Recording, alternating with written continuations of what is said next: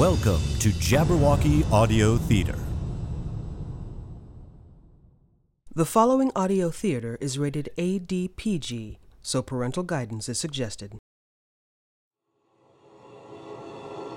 Jabberwocky Audio Theater presents Through a Glass, Darkly.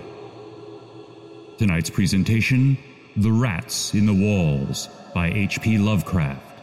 First published in Weird Tales, March 1924. Part 2 of 2.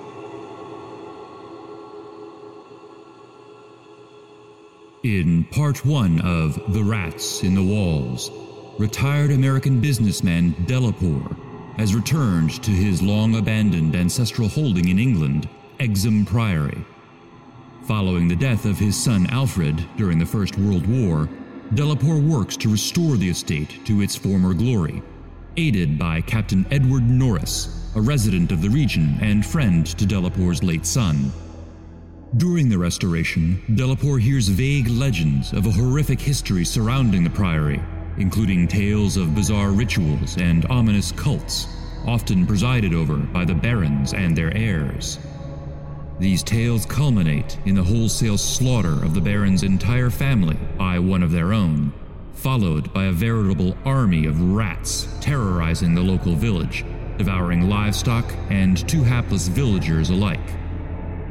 Undeterred by these stories, Delaporte moves into the newly restored property in July of 1923, along with several servants and a retinue of cats. But mere days after settling into his new home, the household felines begin acting frantically, howling and dashing about in the night, and Delaporte himself observes his oldest cat, Black Tom, clawing at his bedroom chamber walls. And though he initially dismisses it as a trick of his imagination, he believes he hears a strange scurrying sound behind the solid stone walls and sees the tapestries in his room shuddering. Later, he is beset by unsettling dreams of a mysterious grotto within which a grotesque demonic swineherd tends to a repellent flock, which are in turn devoured by a descending swarm of ravenous rats. He awakes to a definite slithering sound behind the walls and an indisputable convulsing of the wall-mounted tapestries. Delaporte dashes from his bed and follows the riotous sound as it descends out of his bedchamber and study, continuing into the great room of the castle below.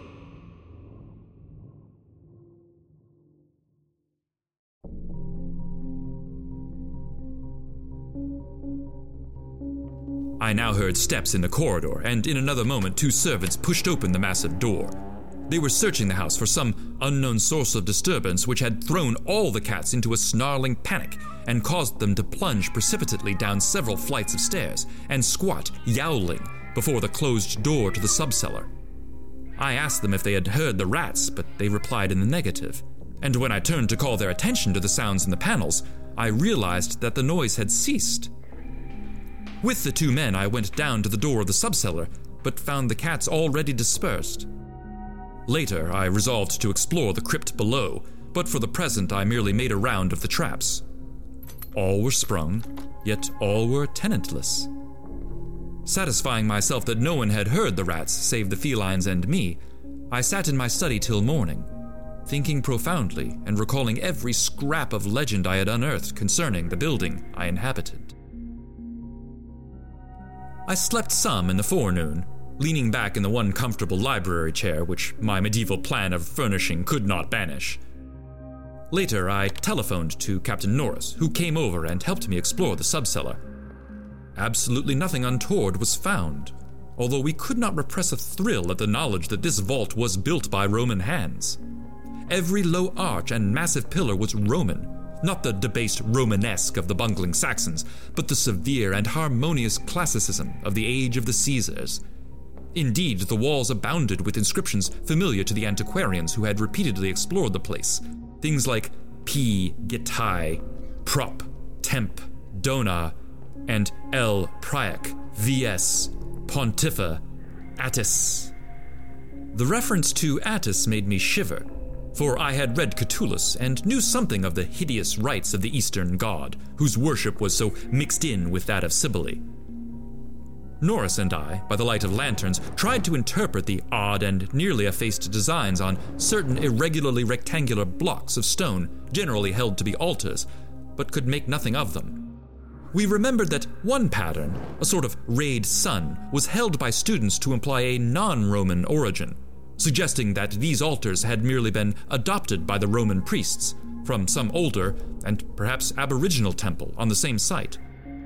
On one of these blocks were some brown stains, which made me wonder. The largest, in the center of the room, had certain features on the upper surface which indicated its connection with fire, probably burnt offerings. Such were the sights in that crypt, before whose door the cats had howled, and where Norris and I now determined to pass the night. Couches were brought down by the servants, who were told not to mind any nocturnal actions of the cats, and Black Tom was admitted as much for help as for companionship. We decided to keep the great oak door, a modern replica with slits for ventilation, tightly closed, and with this attended to, we retired with lanterns still burning to await whatever might occur. The vault was very deep in the foundations of the priory, and undoubtedly far down on the face of the beetling limestone cliff overlooking the waste valley. That it had been the goal of this scuffling and unexplainable rats I could not doubt, though why I could not tell. As we lay there expectantly, I found my vigil occasionally mixed with half-formed dreams from which the uneasy motions of the cat across my feet would rouse me. These dreams were not wholesome, but horribly like the one I had had the night before. I saw again the twilit grotto, and the swineherd with his unmentionable fungus beasts wallowing in filth. And as I looked at these things, they seemed nearer and more distinct, so distinct that I could almost observe their features. Then I did observe the flabby features of one of them, and awake with such a scream that Black Tom started up, whilst Captain Norris, who had not slept, laughed considerably. Norris might have laughed more, or perhaps less, had he known what it was that made me scream. But I did not remember myself till later. Ultimate horror often paralyzes memory in a merciful way. Norris waked me when the phenomena began. Out of the same frightful dream I was called by his gentle shaking and his urging to listen to the cats. Indeed, there was much to listen to, for beyond the closed door at the head of the stone steps was a veritable nightmare of feline yelling and clawing, whilst Black Tom, unmindful of his kindred outside, was running excitedly about the bare stone walls, in which I heard the same babble of scurrying rats that had troubled me the night before. An acute terror now rose within me, for here were anomalies which nothing normal could well explain. These rats, if not the creatures of a madness which I shared with the cats alone, must be burrowing and sliding in Roman walls I had thought to be of solid limestone blocks. Unless perhaps the action of water through more than 17 centuries had eaten winding tunnels which rodent bodies had worn clear and ample. But even so, the spectral horror was no less, for if these were living vermin, why did not Norris hear their disgusting commotion? Why did he urge me to watch Black Tom and listen to the cats outside? And why did he guess wildly and vaguely at what could have aroused them? By the time I had managed to tell him, as rationally as I could, what I thought I was hearing, my ears gave me the last fading impression of the scurrying, which had retreated still downward, far underneath this deepest of subcellars, till it seemed as if the whole cliff below were riddled with questing rats. Norris was not as skeptical as I had anticipated, but instead seemed profoundly moved.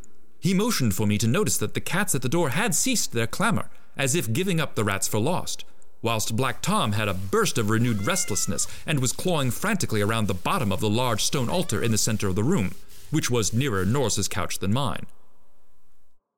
My fear of the unknown was at this point very great. Something astounding had occurred, and I saw that Captain Norris, a younger, stouter, and presumably more naturally materialistic man, was affected fully as much as myself, perhaps because of his lifelong and intimate familiarity with local legend. We could, for the moment, do nothing but watch the old black cat as he pawed with decreasing fervor at the base of the altar, occasionally looking up and mewing to me in that persuasive manner which he used when he wished me to perform some favor for him.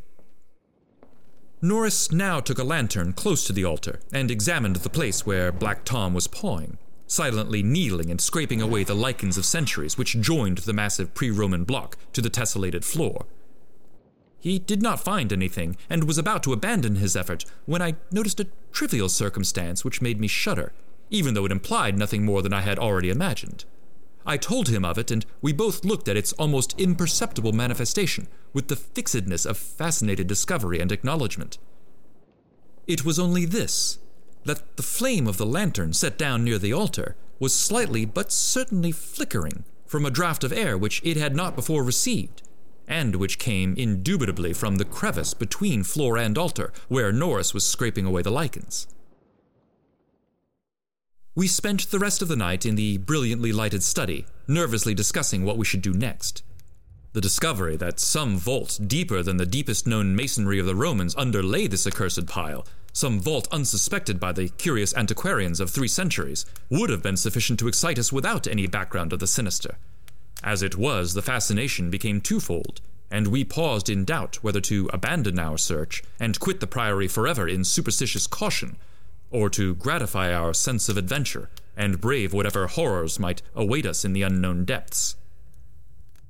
By morning we had compromised and decided to go to London to gather a group of archaeologists and scientific men fit to cope with the mystery.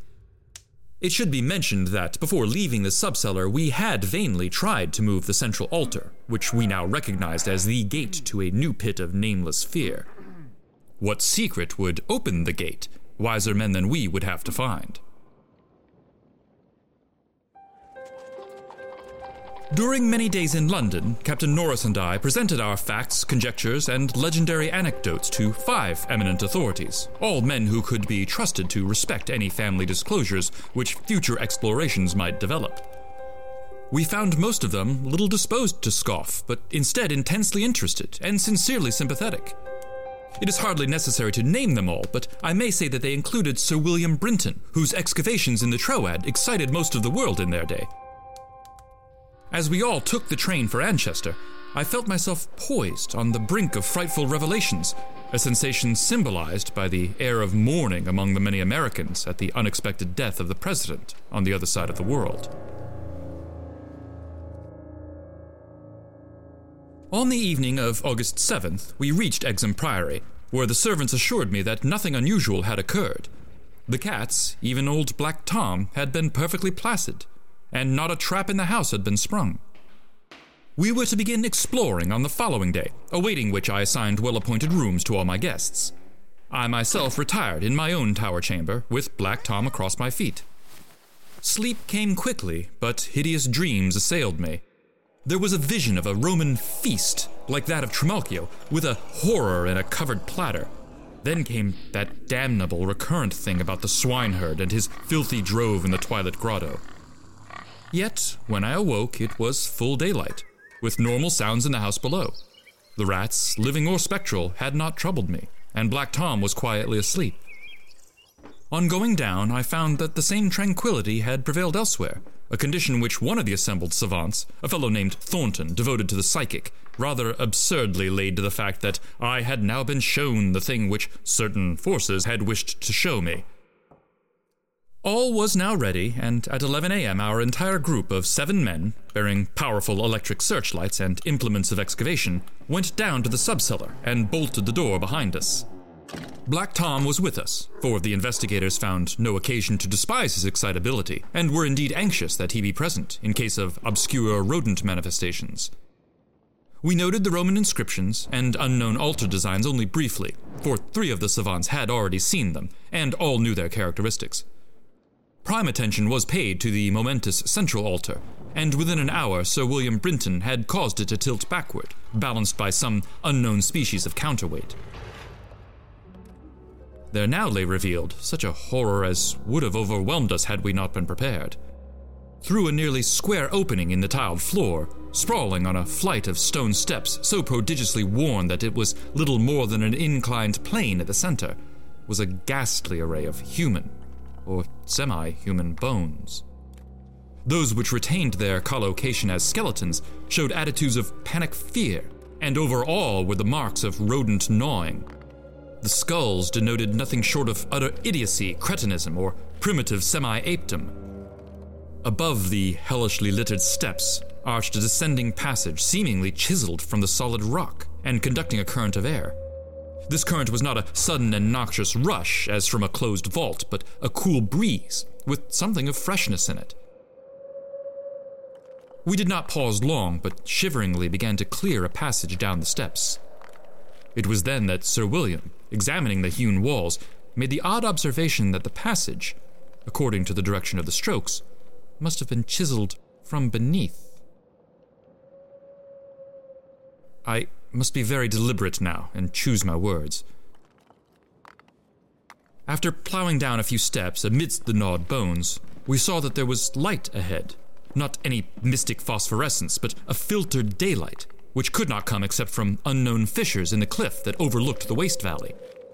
That such fissures had escaped notice from outside was hardly remarkable, for not only is the valley wholly uninhabited, but the cliff is so high and beetling that only an aeronaut could study its face in detail. A few steps more, and our breaths were literally snatched from us by what we saw.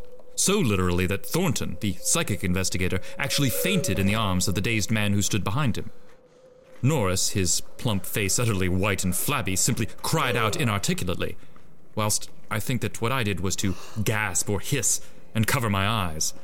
The man behind me, the only one of the party older than I, croaked the hackneyed, "My God!" in the most cracked voice I ever heard. Of 7 cultivated men, only Sir William Brinton retained his composure, a thing more to his credit because he led the party and must have seen the sight first. It was a twilit grotto, of enormous height, stretching away farther than any eye could see, a subterraneous world of limitless mystery and horrible suggestion. There were buildings and other architectural remains. In one terrified glance I saw a weird pattern of tumuli, a savage circle of monoliths, a low-domed Roman ruin, a sprawling Saxon pile, and an early English edifice of wood. But all these were dwarfed by the ghoulish spectacle presented by the general surface of the ground. For yards about the steps extended an insane tangle of human bones, or bones at least as human as those on the steps. Like a foamy sea they stretched, some fallen apart, but others wholly or partly articulated as skeletons. These latter invariably in postures of demoniac frenzy, either fighting off some menace or clutching other forms with cannibal intent. When Dr. Trask, the anthropologist, stooped to classify the skulls, he found a degraded mixture which utterly baffled him. They were mostly lower than the Piltdown man in the scale of evolution, but in every case definitely human.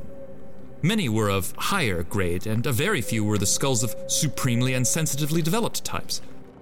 All the bones were gnawed, mostly by rats, but somewhat by others of the half-human drove. Mixed with them were many tiny bones of rats, fallen members of the lethal army which closed the ancient epic. I wonder that any man among us lived and kept his sanity through that hideous day of discovery. Not Hoffman or Heisman's could conceive a scene more wildly incredible, more phonetically repellent, or more gothically grotesque than the twilit grotto through which we 7 staggered, each stumbling on revelation after revelation, and trying to keep for the nonce from thinking of the events which must have taken place there 300 years, or 1,000, or 2,000, or 10,000 years ago. It was the antechamber of hell, and poor Thornton fainted again when Trask told him that some of these skeleton things must have descended as quadrupeds through the last 20 or more generations. Horror piled on horror as we began to interpret the architectural remains. The quadruped things, with their occasional recruits from the biped class, had been kept in stone pens, out of which they must have broken in their last delirium of hunger or rat fear. There had been great herds of them, evidently fattened on the coarse vegetables, whose remains could be found as a sort of poisonous ensilage at the bottom of huge stone bins older than Rome. I knew now why my ancestors had had such excessive gardens. Would to heaven I could forget. The purpose of the herds I did not have to ask. Sir William, standing with his searchlight in the Roman ruin, translated aloud the most shocking ritual I have ever known. and told of the diet of the antediluvian cult which the priests of Cybele found and mingled with their own. Norris, used as he was to the trenches, could not walk straight when he came out of the English building. It was a butcher shop and kitchen, he had expected that, but it was too much to see familiar English implements in such a place, and to read familiar English graffiti there, some as recent as 1610. I could not go in that building whose demon activities were stopped only by the dagger of my ancestor, Walter de la Poer. What I did venture to enter was the low Saxon building, whose oaken door had fallen, and there I found a terrible row of 10 stone cells with rusty bars. 3 had tenants, all skeletons of high grade, and on the bony forefinger of one I found a seal ring with my own coat of arms. Sir William found a vault with far older cells below the Roman chapel, but these cells were empty. Below them was a low crypt with cases of formally arranged bones, some of them bearing terrible parallel inscriptions carved in Latin, Greek, and the tongue of Phrygia. Meanwhile, Dr. Trask had opened one of the prehistoric tumuli and brought to light skulls which were slightly more human than a gorilla's, and which bore indescribable ideographic carvings. Through all this horror, my cat stalked unperturbed. Once I saw him monstrously perched atop a mountain of bones, and wondered at the secrets that might lie behind his yellow eyes. Having grasped to some slight degree the frightful revelations of this twilight area, an area so hideously foreshadowed by my recurrent dream, we turned to that apparently boundless depth of Midnight Cavern, where no ray of light from the cliff could penetrate. We shall never know what sightless Stygian worlds yawn beyond the little distance we went, for it was decided that such secrets are not good for mankind. But there was plenty to engross us close at hand, for we had not gone far before the searchlights showed that accursed infinity of pits in which the rats had feasted, and whose sudden lack of replenishment had driven the ravenous rodent army, first to turn on the living herds of starving things, and then to burst forth from the priory in that historic orgy of devastation which the peasants will never forget. God, those carrion black pits of sawed, pickled bones and open skulls, those nightmare chasms choked with the pithecanthropoid, Celtic, Roman, and English bones of countless unhallowed centuries. Some of them were full, and none can say how deep they had once been. Others were still bottomless to our searchlights, and peopled by unnameable fancies. What, I thought, of the hapless rats that stumbled into such traps amidst the blackness of their quests in this grisly Tartarus? Once my foot slipped near a horribly yawning brink, and I had a moment of ecstatic fear. I must have been musing a long time, for I could not see any of the party but the plump Captain Norris. Then there came a sound from that inky, boundless, farther distance that I thought I knew, and I saw my old black cat dart past me like a winged Egyptian god straight into the illimitable gulf of the unknown. But I was not far behind, for there was no doubt after another second. It was the eldritch scurrying of those fiend-born rats, always questing for new horrors, and determined to lead me on even unto those grinning caverns of Earth's center, where Nyarlathotep, the mad faceless god, howls blindly to the piping of 2 amorphous idiot flute players.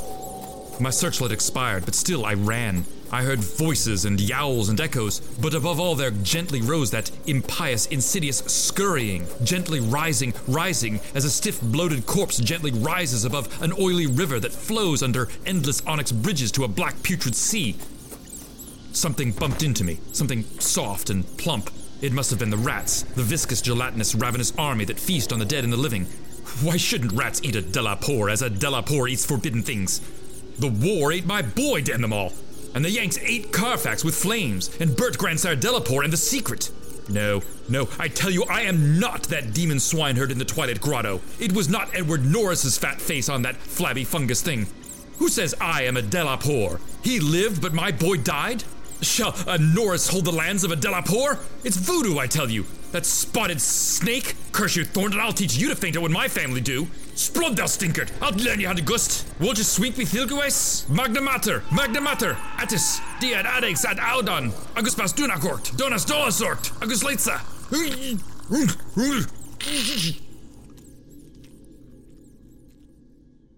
That is what they say I said when they found me in the blackness after 3 hours.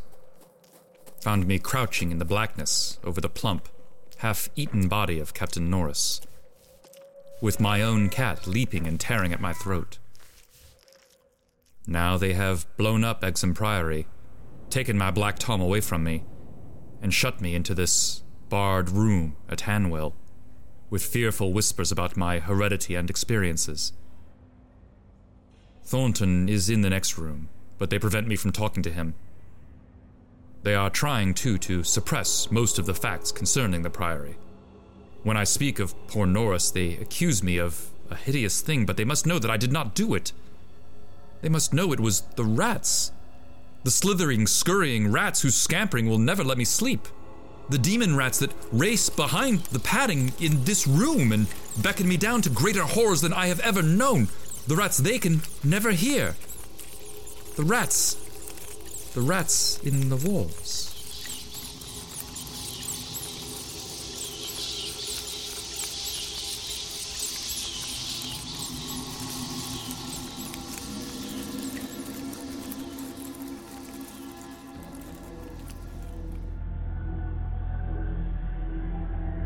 You've been listening to Through a Glass Darkly from Jabberwocky Audio Theater.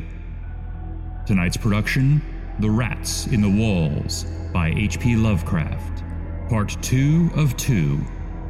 Produced by Jabberwocky Audio Theater in association with WERALP Radio Arlington, 96.7 FM, Arlington, Virginia. Read, edited, and mastered by William R. Coughlin.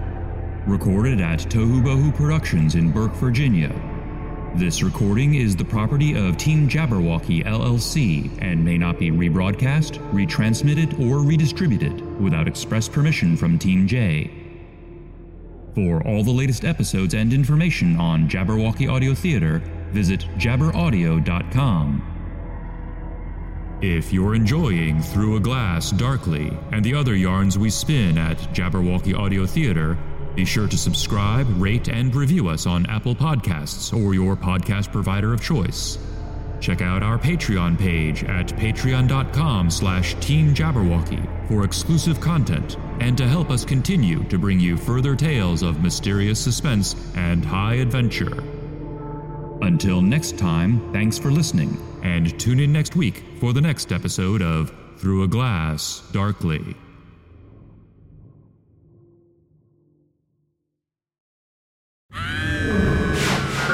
Hast thou slain the Jabberwock?